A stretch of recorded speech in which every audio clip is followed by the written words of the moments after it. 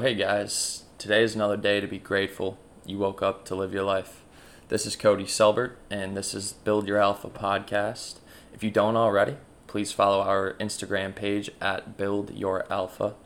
Each week, I'm going to talk about different areas of personal well-being that I've found have really helped me to begin to feel more comfortable and find more enjoyment in my own life. And I really hope that my experiences and the tips that I've picked up along the way so far will help you achieve your own enjoyment in your own comfort.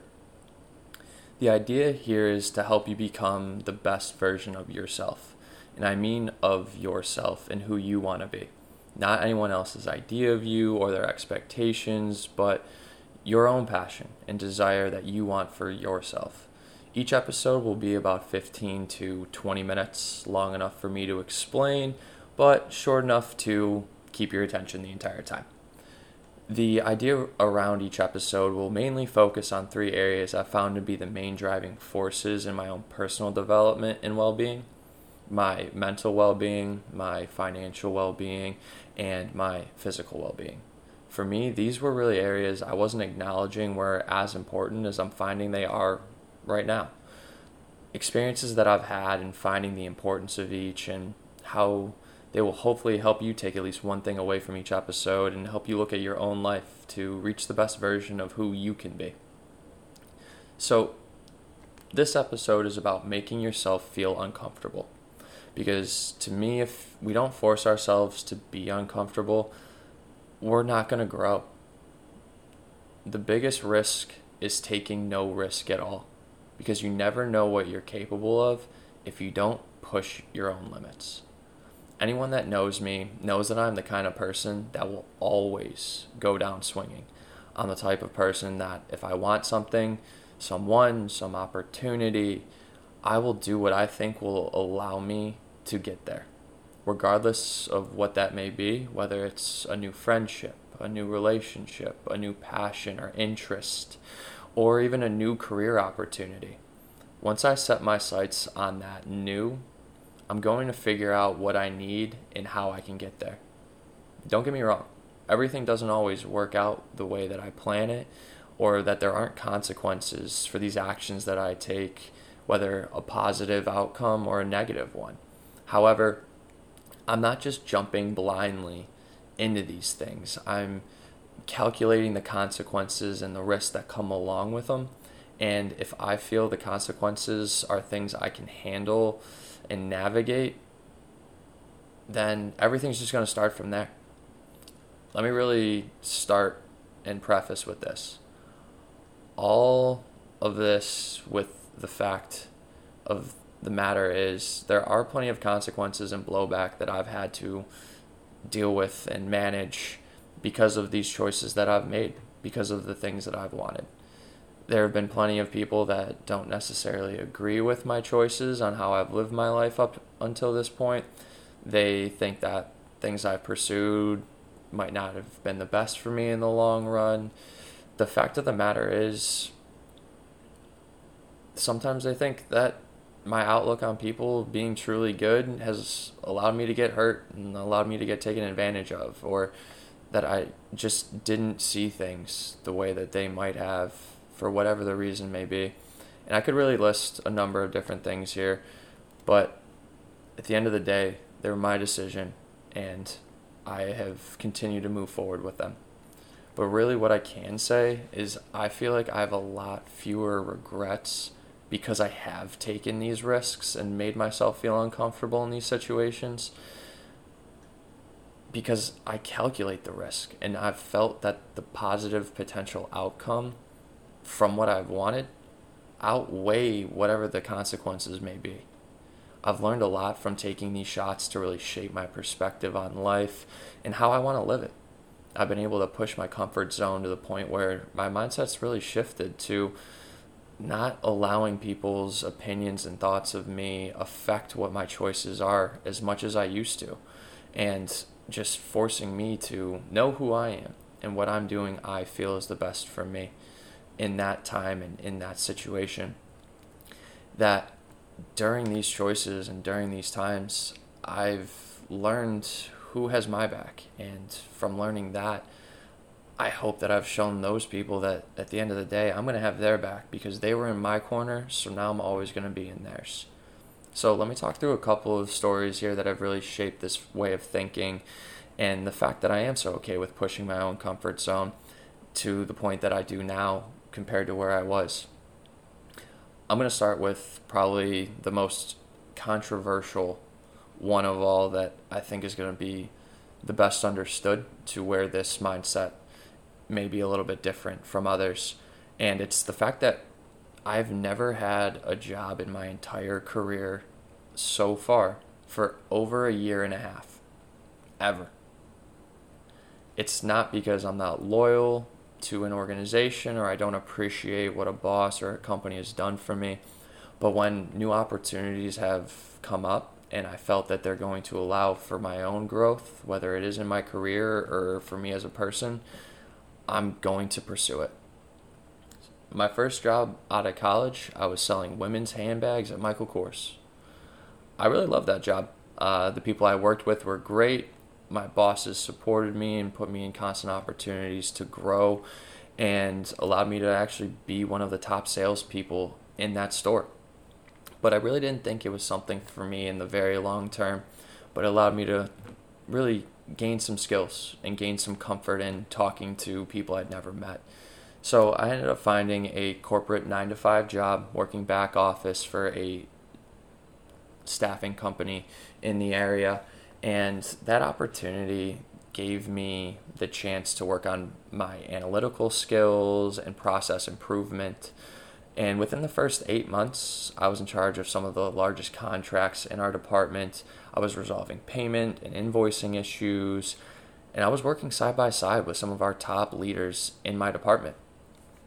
I even was on a company business trip out to visit a client and our teams out there to resolve these issues that we were having with some of these larger contracts. And mind you, at this point, I had just turned 22 years old. And I was the one talking to people that were over 20 years into their career and really explaining to them in as professional of a way that if we didn't get our shit together, we were going to lose a lot of money if we didn't fix what we needed to fix as quickly as we could. Then, as that opportunity kept going, I didn't feel as if the opportunities and the growth that I had been discussing with them were really aligning anymore, and a new opportunity ended up falling into my lap and presenting itself where I would be able to do business-to-business sales. It was something I wasn't comfortable with straight out of college, was uncertain of if sales was really for me, but after hearing a little bit about it, I felt it was that next opportunity for me to grow and develop as a person and find out if sales was something that I wanted to pursue as a career. So I ended up leaving my first 9-to-5 job after a year and 4 months. And when I first walked into my new sales role, day one, everything changed. Their need was no longer in sales, it was in temporary recruiting. And during that one-on-one meeting with my boss, I took everything with a smile as best I could. And I even remember making a joke saying, "So you saying I got a job?" And I was really able to, in that opportunity, switching into that recruiting role, incorporate more of my analytical skills to that position because I was able to understand how markups worked, how profits worked. So I didn't feel as if I was starting completely from scratch, which helped a little bit with the comfort, but was still very new to me. So I didn't feel super comfortable reaching out to people that I never talked to before. And it really forced me to use the skills I had, learn new skills to help the team that I was on be in the best place. And as that position continued and I kind of began to feel like I wasn't sure if the staffing world in this sense was something that I felt was going to be a career path for me. So I started to look for new job opportunities, and the first thing I did was reach out to other staffing firms to help with my search. And during that time, I ended up connecting with one staffing agency that we had multiple conversations talking about what I wanted, talking about what they had open, and through all of that, an opportunity actually came up within their team. And talking to them and learning more about the opportunity, it was something that was going to utilize the skills that I had already gained with working with recruiting temporary employees, while also allowing me to be uncomfortable with business-to-business sales, as well as doing direct placement recruiting, which were two things that I hadn't had a huge amount of experience in just yet. So that uncomfortable feeling was going to be there, allowing me to continue to grow and still use the skills that I'd gained and develop those. And any of you that are familiar with what the staffing agency terms are, I was working a full desk. So one thing led to another. I ended up leaving that temp recruiting role after just over a year and started this new position. And it really was something that I did not feel comfortable with. I had to bring out a lot of my own willingness to succeed and that drive that I had in me to be successful in this role because of how uncomfortable I was, and just continue to push those limits to try, fail. And as that kind of continued on, I ended up falling into another job opportunity where I could be working within an organization as their own internal recruiter, being able to no longer chase talent, but bring and attract that top talent to the organization because of what I could show other people of who we are, why we do what we do, and really paint that picture of why the organization is so great to attract that top talent. And really, to probably nobody's surprise at this point of the story, I ended up leaving that full desk opportunity and am now working as an internal recruiter. And I really left that job after about 6 months. So let me say this for anybody at this point in the episode is thinking, oh, this is just a humble brag episode. It's really not. I'm trying to show the fact that I had to continue to start almost from the beginning with each new opportunity and put in extra time because the fact that I didn't know everything. So I had to force myself to learn to understand different things and really become that go-to person that if I stayed in each role prior, I wouldn't have needed to develop these new skills. And if I didn't take that chance to almost start over again and again, to struggle and to continually learn, I don't think I really would have gotten to where I am right now. I mean, I know I have a long way to go before I'm even going to feel content in my own career. But one thing that has really shaped this outlook that I have, and I even use it in my own life outside of my career, is a piece of advice I got from a mentor I had in college. What he told me was, don't ever run away from something. Always run towards something. This is a piece of advice I will always have in the back of my mind, and I really think is going to continue to impact every decision that I make.